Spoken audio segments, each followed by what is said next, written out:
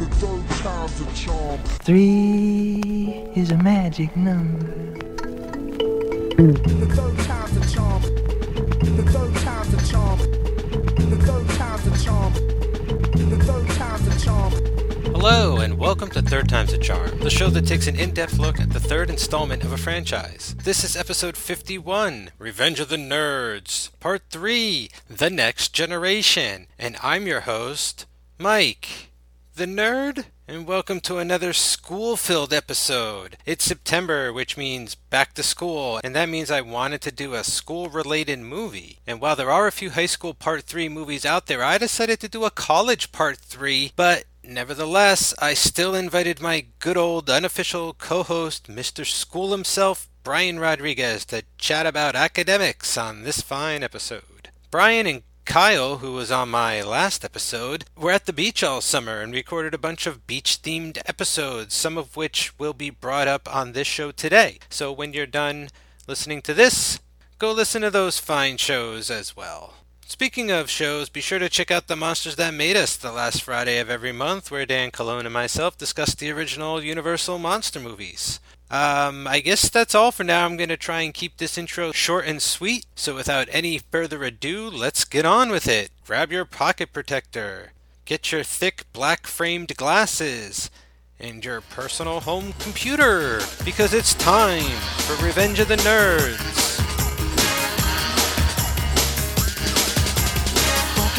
Rhythm is the rhythm of the world. So feel the vibration, woman, man, boy, and girl. There's a new generation and it's coming on strong. Come along, come along, come along. Generation, oh yeah, this is the Nerds generation. Yeah, nerds said to be a thing of the past. It was just a fad and it wouldn't last for long. But now you're singing this song. Come along, come along, come along to the Nerds generation. Yeah, it's just the Nerd generation. Man, it's just the Nerds generation. Alright, Yes. back to school season here on Third Time's a Charm. So of course, there's only one person that I could think of to come join me, welcoming back my unofficial co-host and I guess official school consultant, Brian Rodriguez. Welcome back to the show, sir. I don't know how much of an unofficial co-host I am. It's been a while. I've been away from Third Time's a Charm. Well, that's why it's unofficial, because you're not here every time. You're not my Andy Richter. You're not my Ed McMahon. You're not, I don't know, did Arsenio have a co-host? You're none of those. So it's great to have you when you're available. And yes, thank you so much for taking time out from your mojitos and sandcastles. You are still at the beach. First of all, I just got to say, I'm a little jealous that you're spending so much time watching all these beach movies with Kyle. I've been listening to some episodes, and, I know we just did our giant Corey saga, but man, these are good episodes. Why don't you explain to the listeners what the hell I'm talking about? I've been thinking about you a lot lately for that very reason. As you know, obviously, because it was exhausting, but you were on High School Slumber Party for our long Corey and Corey, 2 Corys, Corinthians 1. we did a bunch of Corey Haim and Corey Feldman movies, and I said I would give you the summer off. I could see why you'd be jealous, because then I realized the summer involved me and Kyle on our rented home on San Emilio Island, USA, and we're talking beach movies there, and it's been exciting, but there's been a couple times, specifically one of the last ones we covered, where I was like, ooh, you know what, Mike would have been great. Yeah, when you started rifling off the amount of beach movies there were, and you got to oh, and this one's actually an official part 3 to that, and I was like, wait a minute, what's going on? Crossover potential. But then you're right, my Corey fatigue set in and reminded me and sort of kicked the back of my head and was like, no, you're good for now. Yeah, and that was actually Bikini Beach, and I wanted to talk to you about Bikini Beach, because Bikini Beach, the third in the Beach Party franchise, and if your listeners are not familiar with the Beach Party franchise, if you will, in the early 60s, they made these movies called Beach Party movies, and it's Frankie Avalon and Annette Funicello, and they're just on the beach, and hijinks ensue. And that's literally it. Yeah, like rando celebrity cameos, sort of like the old Batman TV show. People would just pop up for Yes. no reason. Yes, it's very, very similar to the old Batman show. That's what we've commented on that for sure. A lot of go-go dancing. Yeah, exactly. And in Bikini Beach, the third of the franchise, a lot of third elements that I've been here for them, that you definitely see on Third Time's a Charm, A. B, the wackiness. You and I have talked a lot of camp here, so I think you would appreciate it there. What am I on? I don't know what letter I'm on anymore, but I don't know why. Like, I know you were not a co-host of Monkey Club, but we've talked Monkey Club a lot. The fact that there's a gorilla or an ape of some sort surfing in the movie and winning drag races in the movie, I feel like you'd appreciate that because you're also Planet of the Apes fan, as you are. Absolutely, absolutely. And 4, you're a co-host of The Monsters That Made Us, and we've gotten a lot of horror legends, including the cameo for Bikini Beach. At the end, spoiler alert, was Boris Karloff of all people. Unbelievable, considering Vincent Price also has a cameo in one of these movies. It's like, why? they couldn't be further apart as far as genre is concerned, but that's amazing. And also, I mentioned over on, I think it was Joey's Patreon episode of Too Fast for Holy Motors, where it's like, your show beat The Monsters That Made Us to a Vincent Price movie by like 1 week. It was so funny. Yeah, which is crazy to think about. There's a lot of tropes in beach party films, and so far all the ones that we've seen, and we're definitely taking a break from them. We're going to probably pick up again some other time, but it's like they'll have a character that they're hinting the entire movie about. You're like, who is it? Who is it? And the first one ended up being Vincent Price, and he has a cameo. And the second one was Peter Lorre, who also, has some horror trajectory, but overall, just like a great actor, Casablanca and all that. Yeah, Peter Lorre has come up a lot as far as turning down major roles in Universal monster movies. Dan and I are always trying to figure out like what his motive was or motivation and stuff. And he was in M, which Fritz Lang's sort of masterpiece, where he played a human monster, but like he pops up too. That's unreal. Yeah, and actually he passed away. It was the last film he shot was Muscle Beach Party, which is the second one. Oh no, that's kind of a sad bit of trivia for Peter Lorre. But his good friend was Boris Karloff, and he was the cameo in the third one. And it's just like, what is going on with these movies? That is amazing. Well, I think like by that point it sort of becomes a tradition, It's like, let's get an old sort of horror star to come in and like scare these kids or whatever. But they're not in scary roles. Like, again, I know we don't want to spend too much time on the beach party films. No, it's fine. Listen, we're going to be talking Revenge of the Nerds 3. Let's eat up as much time before that as possible. Fair. But Vincent Price in the first one is just like, I forgot his name, but he's like this dude with a hat. You see the entire movie and he's like sleeping the entire time. And then at the end, he finally like wakes up and he's like, bring me my pendulum, kiddies. And it's just like a one-line thing. And it's like, oh my God. And Peter Lorre in the second one, he is the strongest man in the world. Okay, that's kind of funny because he's like a very kind of small guy. Yeah, so it's called Muscle Beach Party. There's a lot of muscular guys, and they keep alluding to this guy who's like the strongest man in the world. And then you see him, you're like, what? How's this possible? But he's like lifting people through like cheesy effects. Yeah, awesome. Kind of like when Burgess Meredith was experimented on by aliens in the Twilight Zone and like became like super strong or whatever. And the third, Boris Karloff, he's just an art dealer. And, oh, you'll love this, Mike. Again, I'm doing spoilers, but listen to the episodes. Kyle and I have so much fun. Don Rickles, who is in the second and the third one, as weird as it is, so in the second one, he's like the manager of all the muscle men. And in the third one, he runs a drag race strip / like restaurant and bar. And one of the characters says, hey, you look familiar. And he literally goes like, yeah, I was a different guy, essentially, in the last movie. Regardless, so his secondary passion is like postmodernist paintings, like Jackson Pollock. And he'll paint these paintings. And at one point, the monkey in the movie gets a paintbrush and starts painting a painting. And oh, amazing. And Boris Karloff, as the art like critic and dealer, comes in and he's just like, this is amazing. Who painted this? To the monkey's painting. And that's his role in that. So it's not even scary. It's just like, what? What blows my mind, too, is that none of these are like, hey, it's Vincent Price. And he's like, hello, children. Like, none of them are going by name either, which is exactly what I would have expected out of what is from what I understand, sort of like a, not really a movie, but more of like a proto music video, Hard Day's Night ripoff type extended variety show hour kind of movie situation going on. Speaking of Hard Day's Night in the third one, they were so like anti-Beatles because surf music at that time was anti-Beatles, and also Frankie Avalon kind of music, anti-Beatles. Dick Dale with the surf rock and all that. Yeah, so Frankie Avalon has dual roles in the third film, and he plays a Beatles knockoff called the Potato Bug, and he does like such a shitty Beatles accent. It's more Austin Powers than the Beatles we know today, because as I said to Kyle, what's 1964 for the Beatles? We hardly know them, you know? So they're like, this is what British people do. And it's just more like foppish Austin Powers than anything. It's insane. It's insane. Like, that's very enlightening to me, because there's a episode of the Comedy Bang Bang IFC TV show where, because of global warming, the beach comes up into the studio and it becomes like a beach party. And then there's Scott Aukerman, the host, plays a British version of himself that is like a Beatle-esque music star. And I wonder if, I don't wonder anymore. I'm kind of certain that they're riffing on that particular movie and not any other beach blanket film. Mike, definitely.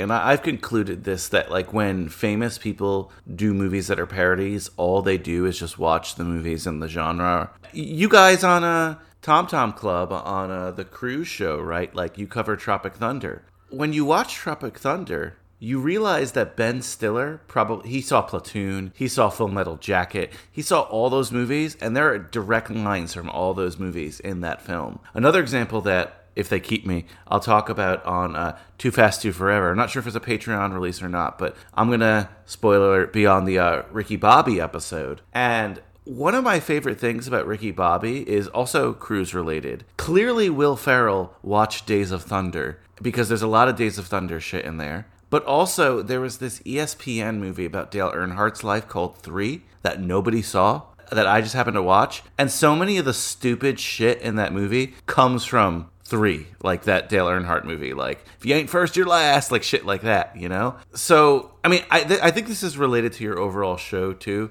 because there are great third films, don't get me wrong, and you need to have me on Rag and Rock, I demand that. But there are certain third films that just try to take elements from previous films, or derivative stuff, you know what I mean? And just hodgepodge it in to try to satisfy everyone, you know? Sometimes it works, sometimes it doesn't. I don't know, maybe today we'll discuss some of that. It's incredible how, like, even, I'm sure, stuff from those beach party movies are gonna show up here today in the film that we are talking about, Revenge of the Nerds 3, The Next Generation. You know, it is in the long, long tradition, for better or worse, of, if not teenage movies, adolescent coming-of-age screwball comedies. 100%. Brian, thank you very much for joining me today. I mean, I was not aware that, not that this was a chore or anything, but I just thought it was going to be a better film. But I guess I should have known a little better, it being, Revenge of the Nerds series and everything. Before we get into it too deep, do you have any kind of background on the previous Revenge of the Nerds films? Like, because you grew up in, 7 or 8 years is sort of a bit of a generation gap when it comes to, like, media consumption. And I always kind of grew up with Revenge of the Nerds. The first one was in 84, second one was in 87, this one's 91. But was this anywhere in your childhood or your teenage years? Had you seen any of these movies before? Childhood, yes. So I'm not like a diehard Revenge of the Nerds fan. I have not seen them. Oh, I hope there aren't any, but okay. I haven't seen them like multiple times. But when I was a kid, and you and I grew up in the same area, Channel 11, WPIX used to run Saturday morning movies, Sunday morning movies, and I definitely saw both Revenge of the Nerds on there. You know what I mean? Like, as like your feature presentation. I remember things even watching today from them. I was aware of the characters, but another franchise that I know we're definitely going to bring up, because to me they go hand in hand, that I saw on there was Police Academy films, right?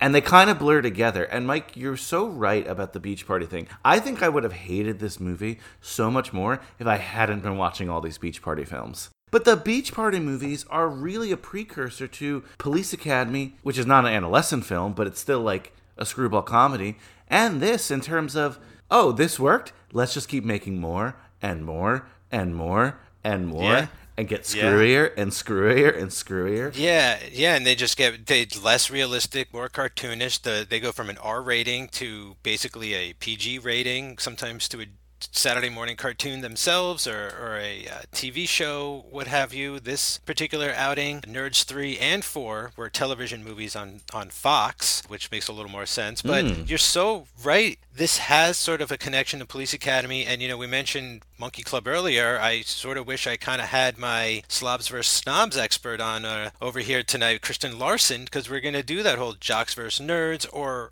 more accurately, I guess would say like Misfits vs. Authority, I think is sort of more general, better way to put it. Like, especially back in those beach party days when those kids weren't necessarily delinquents. They were just, from a different generation, So I could imagine a lot of like the old people in those movies screaming at the young folks just for dancing. But the more things change, the more they stay the same. Yes and no, but there's an overarching thing that I definitely want to mention with both of these franchises that just, it doesn't translate to today with who the heroes are necessarily. I think Police Academy is obvious, like cops aren't the most popular people these days in all circles, right? But when it comes to Revenge of the Nerds won, and they've won for the last 20 years. Nerds are going to space now. We don't like nerds anymore. They control our lives. They monitor us, you know what I mean? It's Animal Farm. They became the hierarchy. They did. Yeah, Elon Musk, Jeff Bezos, the Apple guy, Steve Jobs, right? The nerds inherited the earth, and maybe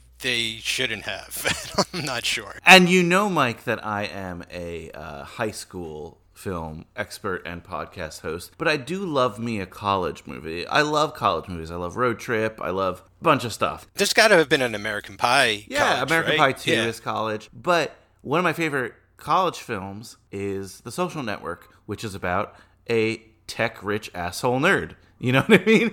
Oh, right, that one, too. Yeah.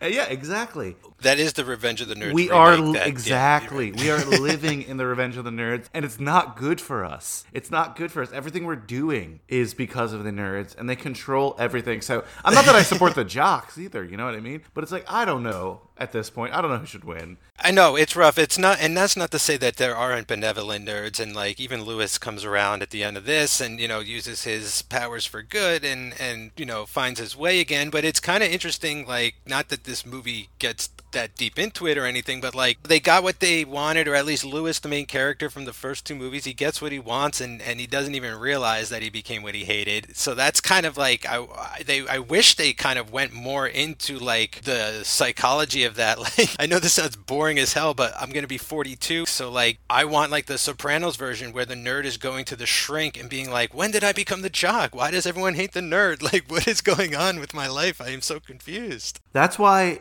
could there be another Revenge of the Nerds film? Sure, but it would not be against like jocks like this traditionally. Maybe the nerds are bad guys in the new one, or maybe it's like an introspective look of like, that's why again, Lewis or Lou, his arc, while I wasn't necessarily entertained by it, and a lot of it was like super cheesy, it made the most sense, right? Like, hey nerd, you sold out because money pollutes everything. Wow, I sound like a freaking Che Guevara today, but you know what I mean.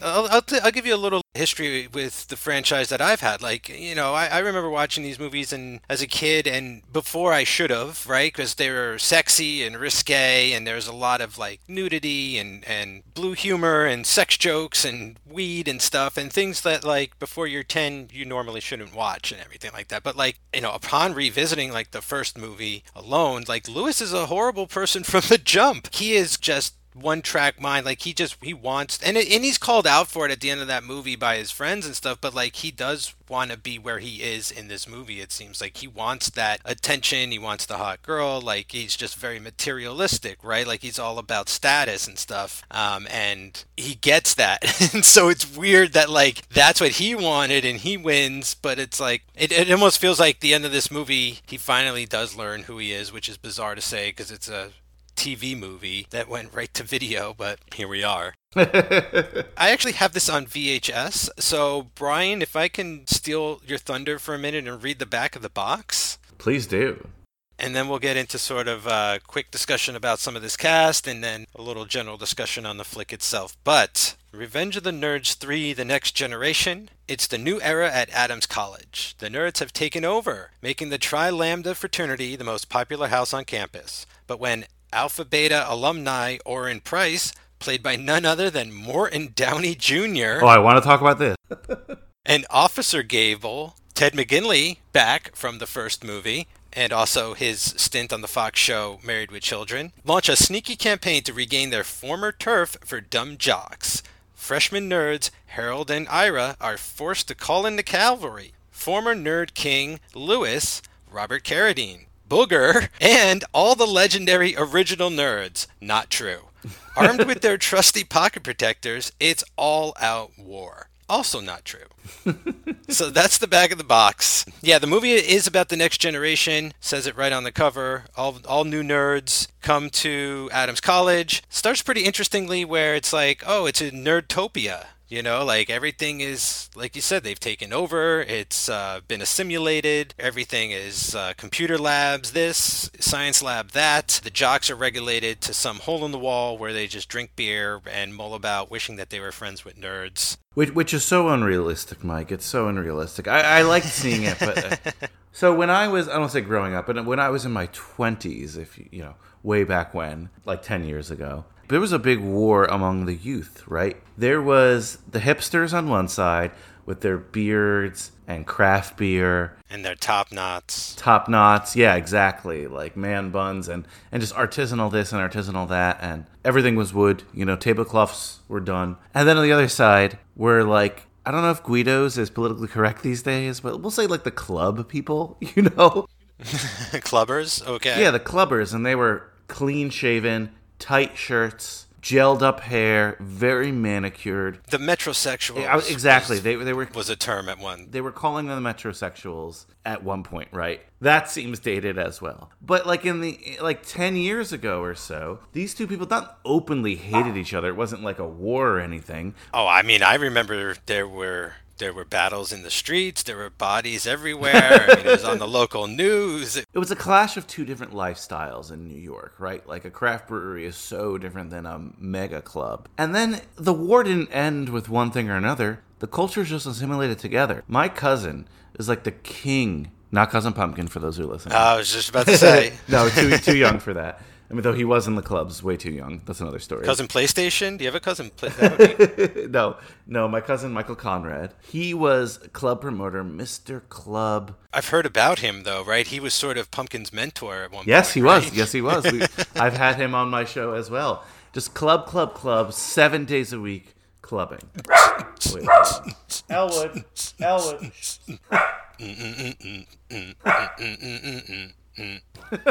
They're trying to set the mood.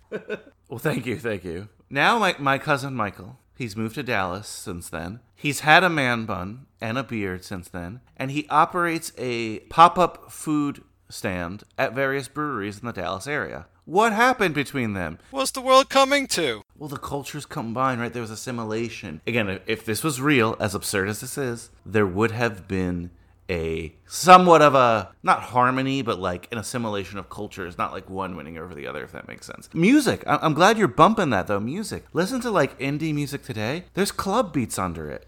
Oh, yeah. You know, bringing the synth across genres and, well, yeah, you know, experimenting. Like it used to be, you know, you only use that instrument for that type of song. And now it's like, wow, no holds barred. Like anything goes. Absolutely. And if you're a Revenge of the Nerds 3 super fan and you're disappointed that we're not getting into the movie too much, I apologize. But I feel like we're elevating the film a little bit by this kind of conversation. But Brian, like what you're talking about is what I felt and what I think most people looking back feel like the original movie should have ended like that, with some sort of Borg-esque assimilated harmony of some kind where, yeah, there's this new star baby that was half jock, half nerd, you know, and the future looked great. You know, there's hints of that at the end of this, you know, not to skip to the end, spoilies and all that kind of stuff, but, you know, the jock character that we have back, Stan Gable from the first movie, never left town. He became a cop. You know, he likes having that authority. He's still a jock because he has a uniform and he can, like, push people around and everything. But at the end of the movie, he comes around and he, like, puts on the nerd gear. Like, he comes across the aisle. Same with Ogre at the end of the second movie. If you haven't seen that, Nerds Nerds in Paradise, the nerds go down to Florida. There's like a convention for all of the fraternities, and Bradley Whitford is like the evil frat leader. The nerds get like banished to some island, and Ogre goes along with them, and he becomes like a super nerd at the end of that movie.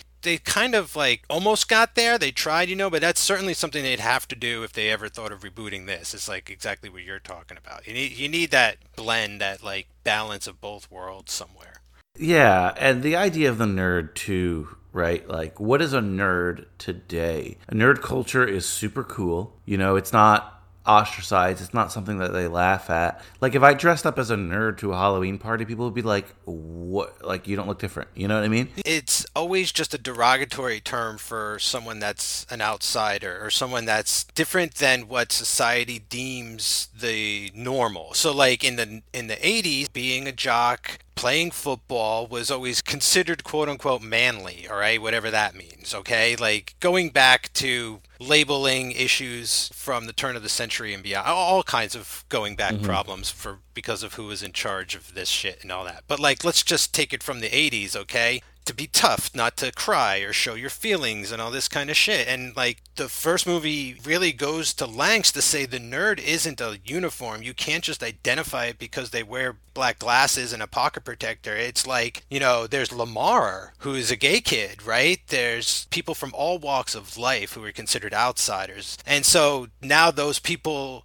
I'm not going to say they're not still ostracized. It's not like they're not still being segregated or any, you know what I'm saying? Like it's not like it's great or anything like that, but the nerd moniker doesn't necessarily apply in the same way anymore to the same people. So now, I don't know what you would really classify as sort of the nerd these days. If it is the Silicon Valley guy, what's funny is you do see a lot of, not in all places, because sometimes they are very inclusive in the movies, but in terms of like just general sexism in the movies, that was true of a lot of movies in this era. So I'm not picking on Revenge of the Nerds necessarily, but like Silicon Valley is like the most sexist place in America, right? Like, again, the nerds winning, quote unquote, and I'm doing air quotes, wasn't necessarily the best thing necessarily, and nerd culture is mainstream culture these days, just like hip-hop culture became mainstream culture these days, right? I don't know what the equivalent of a nerd is today. You and I are obviously older, but I think about people who are growing up now, kids 10 years old, like, what is their definition of a nerd? I don't know. Yeah, it's hard because for me it is like if you can independently fund yourself to go to space like Elon Musk, I want to be able to call that guy the modern nerd, okay? But I'm not even entirely sure that applies. I know I said it way at the beginning of the show and stuff, like dudes like that, but I'm still not even sure, because like look at anybody who's just sort of not even a genius in their field but knows a lot of shit about stuff. Like look at a guy like Tarantino, right? He's like a total film nerd. That's the way the term is sort of applied these days. But no one takes it as negative, right? Like that's the difference. Exactly. Like it's flipped.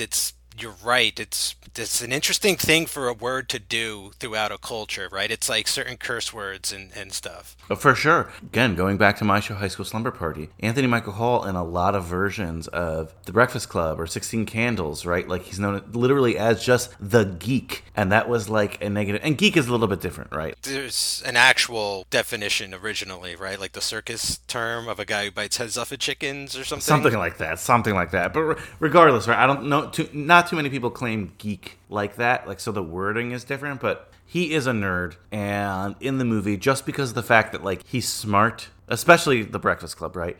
He's smart. He doesn't do anything wrong, essentially. And he might not have the best social skills. Like that in the movie makes him, get away from me. But like today, I don't think our generation was that much like that. I think kids today are definitely not like that. I'm sure someone else is being ostracized. I'm not sure who. And that was part of the fun of watching this movie too. Just to see like, oh my God, he's a nerd. He has a pocket protector. He laughs like that. Like it's such a stereotype of the era. So like, again, back to my Halloween point. If I were to dress up for Halloween as a nerd, it would be an 80s nerd, because how else would you identify me? Yeah. Funny enough, like that's sort of what Steve Jobs and Bill Gates, like these guys, like if you look at like Wozniak, right? Like this is that generation as well, that they're now all grown up. Those are the nerds, those are the guys who were like in their garage. They came home from seeing Revenge of the Nerds and were like, yeah, we're going to take over. Like, we're gonna do that, but for real. Let's get a little into the movie. This movie itself. Let's go a little through the cast. Legacy characters we have returning. We mentioned Ted McGinley a little bit as Stan Gable, back from the original movie. Did you watch Married with Children a lot? Do you remember him from that show? I definitely remember him from Married with Children. I'm not like a Married with Children expert, but I've watched it enough to know his very distinct character in that. Yeah, I remember when his wife Darcy had a previous husband, and then shows up with him, and everyone starts to go nuts because he was super handsome. Are you, by the way, again, not to deviate, but are you familiar with the Ted McGinley theory about the actor? I don't know about the theory, but I'll just say, like Treat Williams, he's one of those guys that just missed it, in my mind. Like, he's one of these guys that could have been in a couple of those action movies instead of Seagal or Arnold or whoever, Stallone, you know? Like, you could have done a couple more things with these guys, and I think they would have been genuine stars. So I have no idea about any kind of conspiracy behind the guy. I know his character was a gold digger on Married with Children. Like, he's only with Darcy for the money at first, but please continue.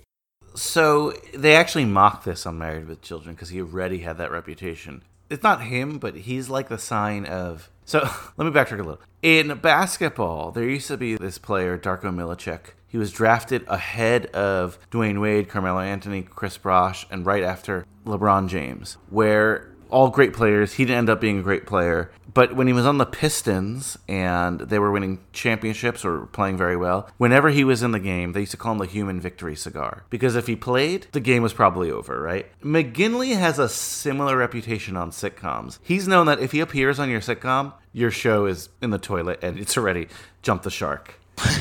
And there are people who keep a list of this online of like how many shows he joined that just like jumped the shark, either right before or right after. It's like 10. And I think there's a Married with Children episode, I'm pretty sure, that like mocks this, because he had already done it a couple times before that. And then even after that, like he'll join the cast, like joining the cast, Ted McGinley. And it's like, oh no.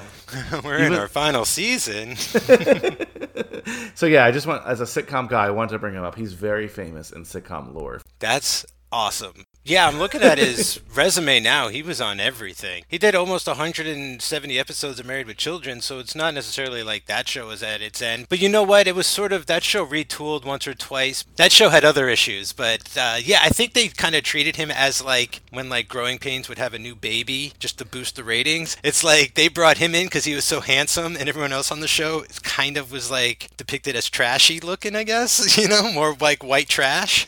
Exactly, and I'm reading now, that was totally on purpose. Wow, the genius of that show. Like, they brought him in because he had that reputation, and it was on purpose. That, like, not that the show was going to shit, but it was like, oh, we're in our later seasons. Okay, here's this regular guy who's, you know, I think again he played a con man on the show it's showing. I didn't realize it was Con Man, but it's just amazing. yeah. Like he I mean, well, that was the whole thing. He was like a gold digger for Darcy's money, and like he was only going to stick with it for the money. And once that ran out, I think he was going to just disappear or divorce. But like the ratings didn't go down, so they wanted to keep him around. So I think they figured out a way to like blackmail him to like stick around or something like. Yeah. So apparently the Love Boat. Literally Happy Days, he joined the cast, which is where the jumping the shark trope comes from. And Dynasty were 3 shows before Married with Children that he joined in the later seasons, and they just like tanked after that. Not because of him. Just, you know, coincidence.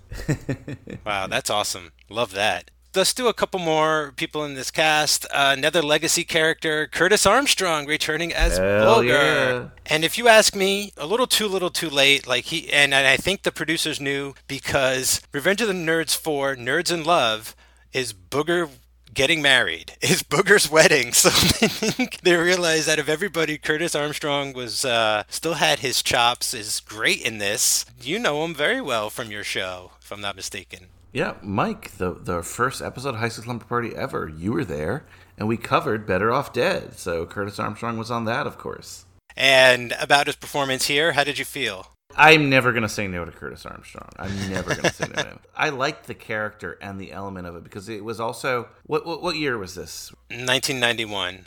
What year is the first Revenge of the Nerds? 84. A lot had changed in the culture even then. And this being a TV movie, as you said, which I didn't realize, thank you for letting me know about that, because that makes total sense. Like, he's trying to do things from the original movie that were just in 1992 not even flying, even today wouldn't fly. So I love him trying to bring it in and them kind of like course correcting him, because it's honestly one of the most intelligent parts of the movie in my mind. There's not a lot of them. The fact that they're able to like bring this character, he's awesome, he's having fun, and they're like, wait a minute, there's no drugs here? Exactly. And no, I feel the same way. It's like, oh, the core of that guy was great because, again, like the furthest thing from nerd looking, if you're going to be stereotypical about it, right? Like Booger was a metalhead. Like he had the leather jacket. He looked like MCA from the Beastie Boys, right? Like the blue jeans, the ripped white t-shirt, the leather jacket. Like I thought of him more as like a rocker or something like that. That is true. That's a good point. And it's cool to see now he's like a good lawyer. Like he got a job in the way that you think that, a very intelligent student would, to be classified as a nerd in the 90s and the 80s.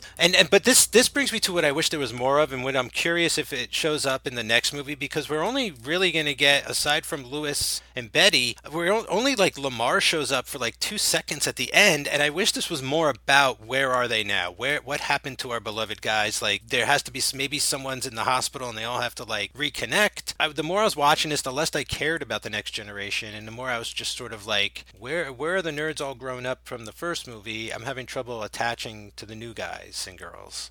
Well, Robert Carradine is one of the lead producers here, and I think this movie suffers from exactly what you said. I would have actually preferred one or the other, not this like half story. If you want to pass the torch, you can't be in it that much. You can cameo, but it was both that movie where let's bring back the old characters and let's pass the torch to a nephew or whatever. And that, again, I don't know. It didn't fly with me. Yeah, a formula still tricky to execute.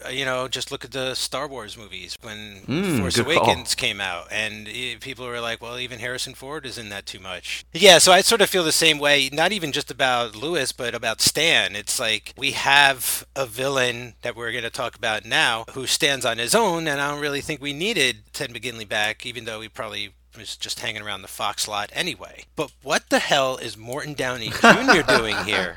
For the young kiddos who listen to your show, I don't know if they have any idea who Morton Downey Jr. is. I hardly have an idea. Do you know him from wrestling? Yes, exactly. I knew you would know him from, yeah. So I know him from like a Channel 9 talk show and wrestling. Yeah, he had a very famous interaction with Roddy Piper in a wrestling ring.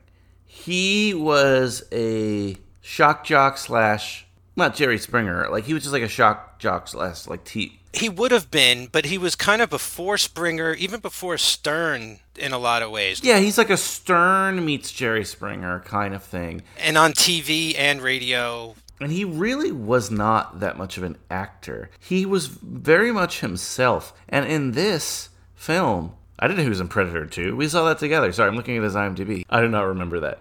Los Tribe. I don't remember him in Predator 2. Yeah, I think he plays like a shock jock TV reporter that gets predatored. That makes sense. But he was famous in the era. He always had a cigarette in his mouth. The guy smoked so many packs of cigarettes constantly. a day. Guess what he died from? Lung cancer. Oh, I thought a piano fell on his head. But in this, like, I almost wish he played it closer to the Morton Downey Jr. character he played on the show. He was just like a guy. It was like, Here's my hottest take of this movie. He's okay. He's not bad. It's just confusing. It's very confusing. Like, this should have been Rodney Dangerfield, right? Like, it's 1991. What's he doing? Ladybugs? He would get him to be the villain in Revenge of the Nerds. It would be a great twist on how he used to be the hero in all of the party movies, You could maybe do a little play on that, and I'd love to see him get, like, all frustrated and annoyed and go, like, oh, I'm going to get those nerds. But I was super confused when Morton Downey Jr. hit the scene, and he didn't go away. That's what was insane. I thought it was a cameo. Yeah, no, it was not. Like, I'm just dropping my kid off at Adams College, and then he's like, what happened to this place? You know who needs to turn this place around? I'm going to take it upon myself to turn this place around. He's from even the older school. He like, graduated there in the 60s, right? So he's like, we never even heard. He's like, what is that anyway? What is a nerd? It is like, it's nerd, Dad. Like, that needed to be the scene, right? Where he, like, didn't even know how to pronounce the word nerd because, like, he'd never seen one before, is the way he's acting. It's incredible. You cannot underrate the impact that Morton Downey Jr. had on TV. For better or worse. Probably for worse, but... Oh, definitely for worse. Definitely. That show only ran from 1987 to 1989. That's it. But it pioneered that aspect. It pushed the censors, right? It pushed what advertisers would tolerate in a lot of ways, right? I think he was trying to make that point, and I think, at the end of the day, that was a character. I think this guy that he's playing is probably a lot closer to who he really is, just an actor, right? A guy playing a role. All the time, though. Like, it's a persona in a way. So like wrestling, he felt in real life like a manager to one of those dudes who just didn't have a buff guy to follow around. For sure. And you know what? Like, seeing the show's shelf life and seeing when this film came out, he probably was more, hey, down on his luck, I'm kind of a name, let me try to transition into acting rather than the cameo thing, because the cameo would have been a little bit outdated. So that actually makes sense.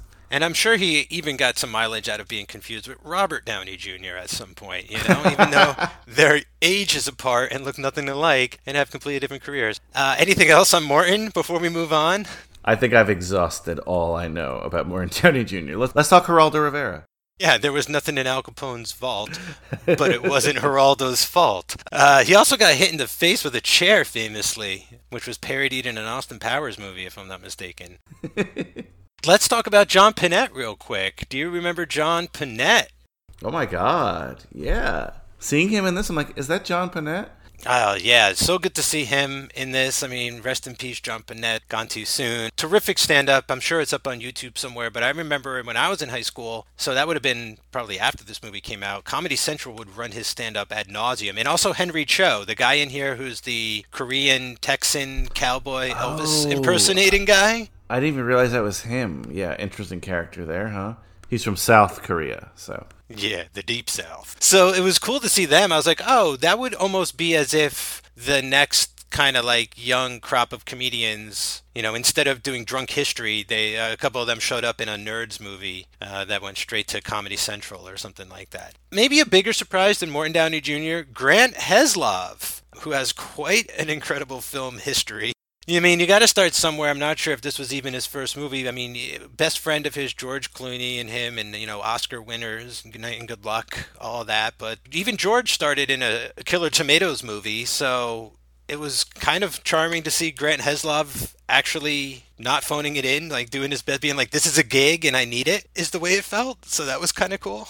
And who is he in the movie? I mean, he's Mason. I only know him because I recognized. I could not tell you like what his character's traits were or anything. But he's kind of a scrawny looking guy. He's got like very curly hair, kind of a dark complexion. Oh, interesting.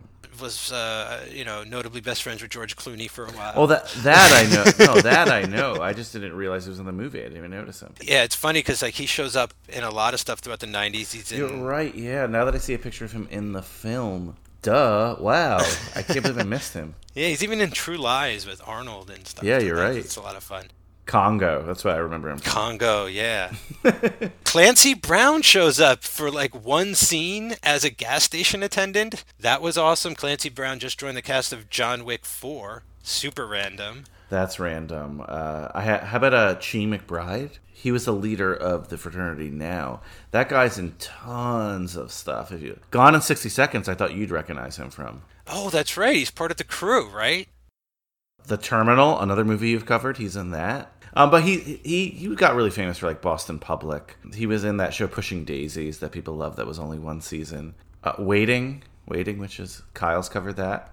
So many guys in that movie. Sorry. Sean Whalen, did you recognize him by any chance? I mean, you've covered him before. He was in Twister. Oh, yeah. Oh, my God. So many people here are like, oh yeah, that guy. Yeah, that was sort of part of the fun. Michael McDonald, he was on, I think, Mad TV at the time. He shows up here in one scene as like a DJ. Yeah. It was kind of like keeping me going. Like, who else might pop up in this movie?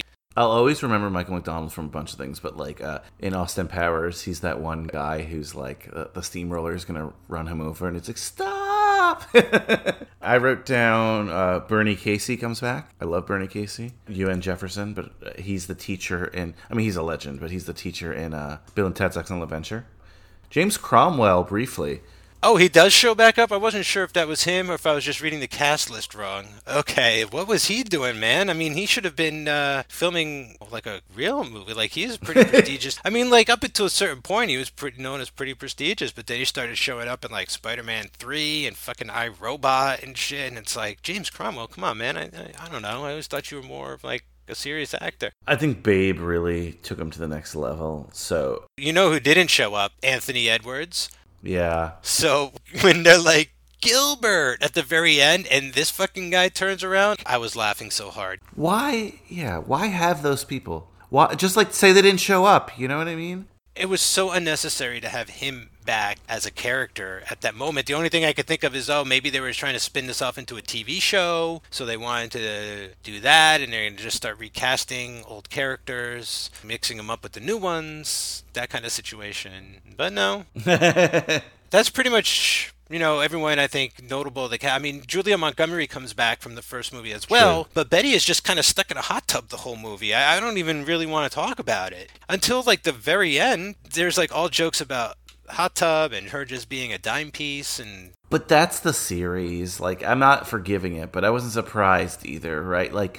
It's true. I guess that's also part of the story is like you don't want to see the way Lewis turned out. You don't want this to be the way like it got to his head. And it's not that crazy today. It's not that crazy today for a nerd to be married to a hot lady, right? But back then, I think they were trying to get people to be like, oh my God, the nerd got married to this hot girl. It wasn't even so much that. It was just the way that, like, he treated her. You know what I'm saying? Oh, he like, treated her terribly, and she was like a sex object, especially for TV. You know I mean, but she was like, hey, Stan, we were just about to get in the hot tub. Why don't you join us? I'm like, bro, what? Like,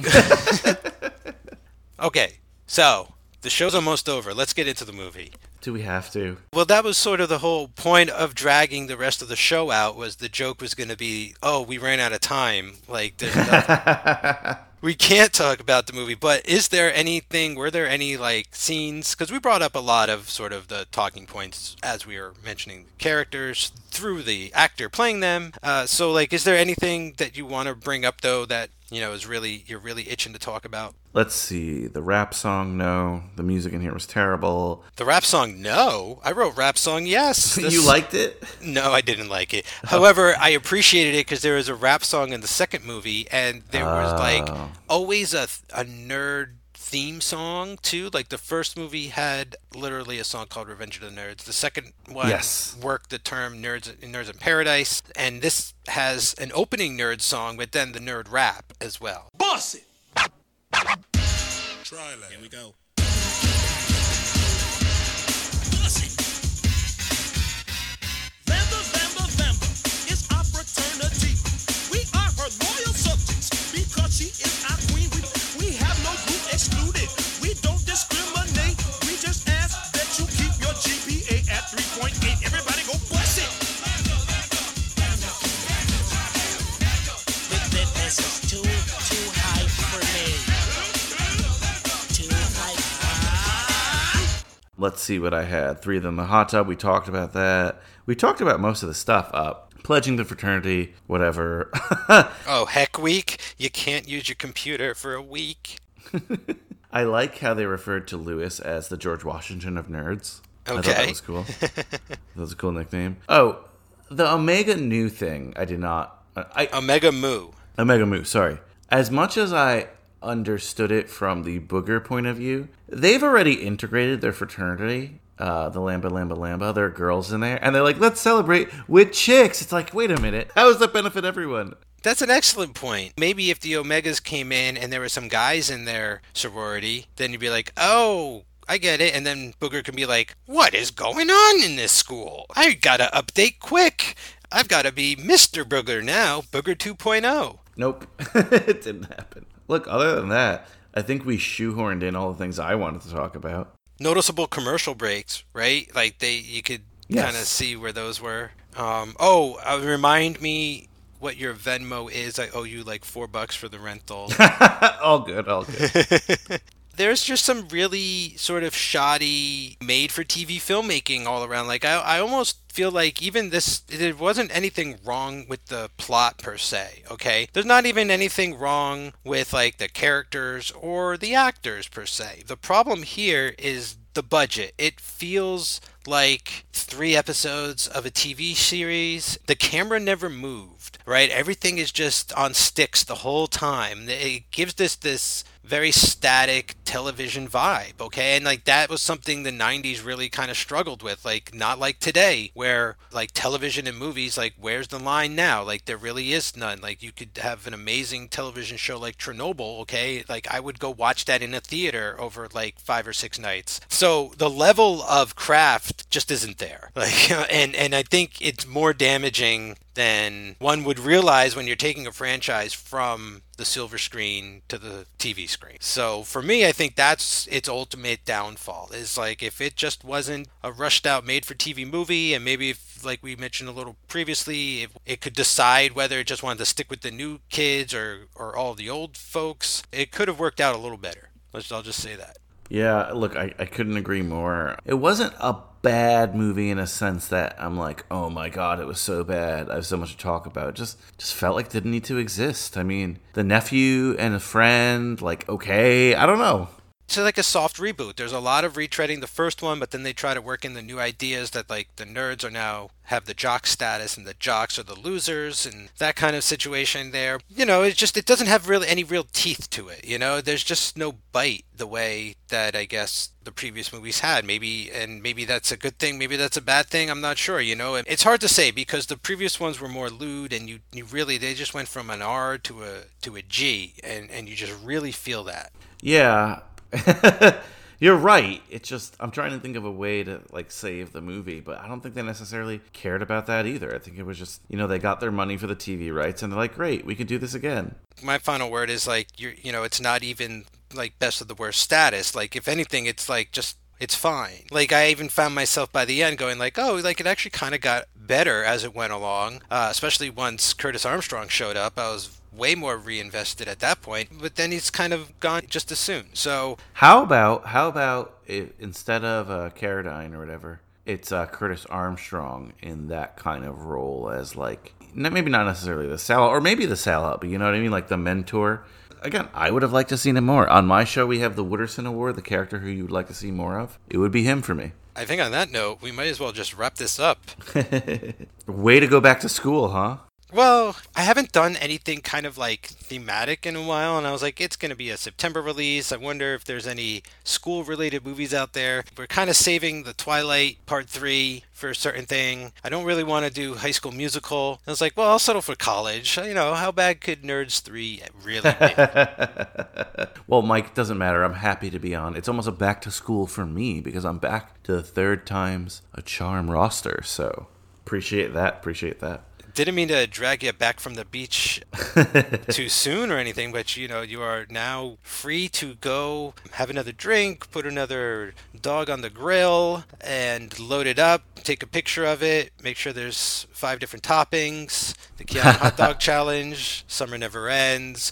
Why don't you plug where the listeners can find you when you are not the unofficial co-host of this fine program? High School Slumber Party, as I've said many, many times, we're doing summer, well, we are currently doing summer movies, but by the time this comes out in September, it's reunion month, Mike. We're doing reunion films. Ooh. We're actually stepping out of high school, kind of, because we're talking movies that feature a high school reunion of sorts. I think you'll be on for one of them. I have to recheck the schedule, but you all know some of your favorite reunion films. We're going to be covering them. Romeo and Michelle's High School Funeral. Romeo and Michelle, yes. Gross Point Blank, perhaps. Exactly. It was a Cusack one. That's going to be fun. And, you know, another year on High School Slumber Party. And Mike, next year, I look forward to it. It's going to be on a lot, but we have to go back to our Corys. So. I mean, as long as we don't have prom next year, I think I'm good. Because if I'm not mistaken, we may have a high school Slumber Party Massacre to attend as well if we're lucky. So ooh, I can't wait for that. That should be fun. Oh, by the way, speaking of massacres and $4, Revenge of the Nerds 3 was on HBO Max up to July 31st, so we just missed out. Oh, damn. Just missed it. I mean, I own the VHS. I bought it when I started planning out the show, and I've held on to it for like 4 years. Time to donate it to that Christian Larson pile. Seriously. Well, also, it stinks because the listeners can't now go watch the movie on HBO. They have to pay like the $4 or whatever on Vudu. They can rent it. So here's what we'll do. Mike and I will put our monies together, and if anyone needs $3, because this is the third time's a charm, we will somehow find a way to figure it out. We'll get you a code. But, it'll be a miracle if anybody writes in. So. Oh, by the way. Another, by the way, PPS. I love it. PPS. All you smartasses who listen to the show who are like friends of ours. All you nerds? Nerds, yes, fine. You do not qualify for this $3 discount. I don't want like the Kyles. Oh, friends and families excluded, like all kinds of contests. Yes, yeah, I don't want the Joeys of the world to be like, where's my $3? No, I'm sorry. Yeah, no one. So that's it. Anyone named Joe, I'm sorry, just not eligible. That's the breaks. My show, my rules. And, apologies for continuing this episode. No, it's okay. On that note, thank you, Brian. Thanks, Mike. Boss it. Try that. Here we go. Boss it. Vamba, it's our fraternity. We are her loyal subjects because she is our queen. We have no group excluded. We don't discriminate. We just ask that you keep your GPA at 3.8. Everybody go bust it. But this is too high for me. Too high.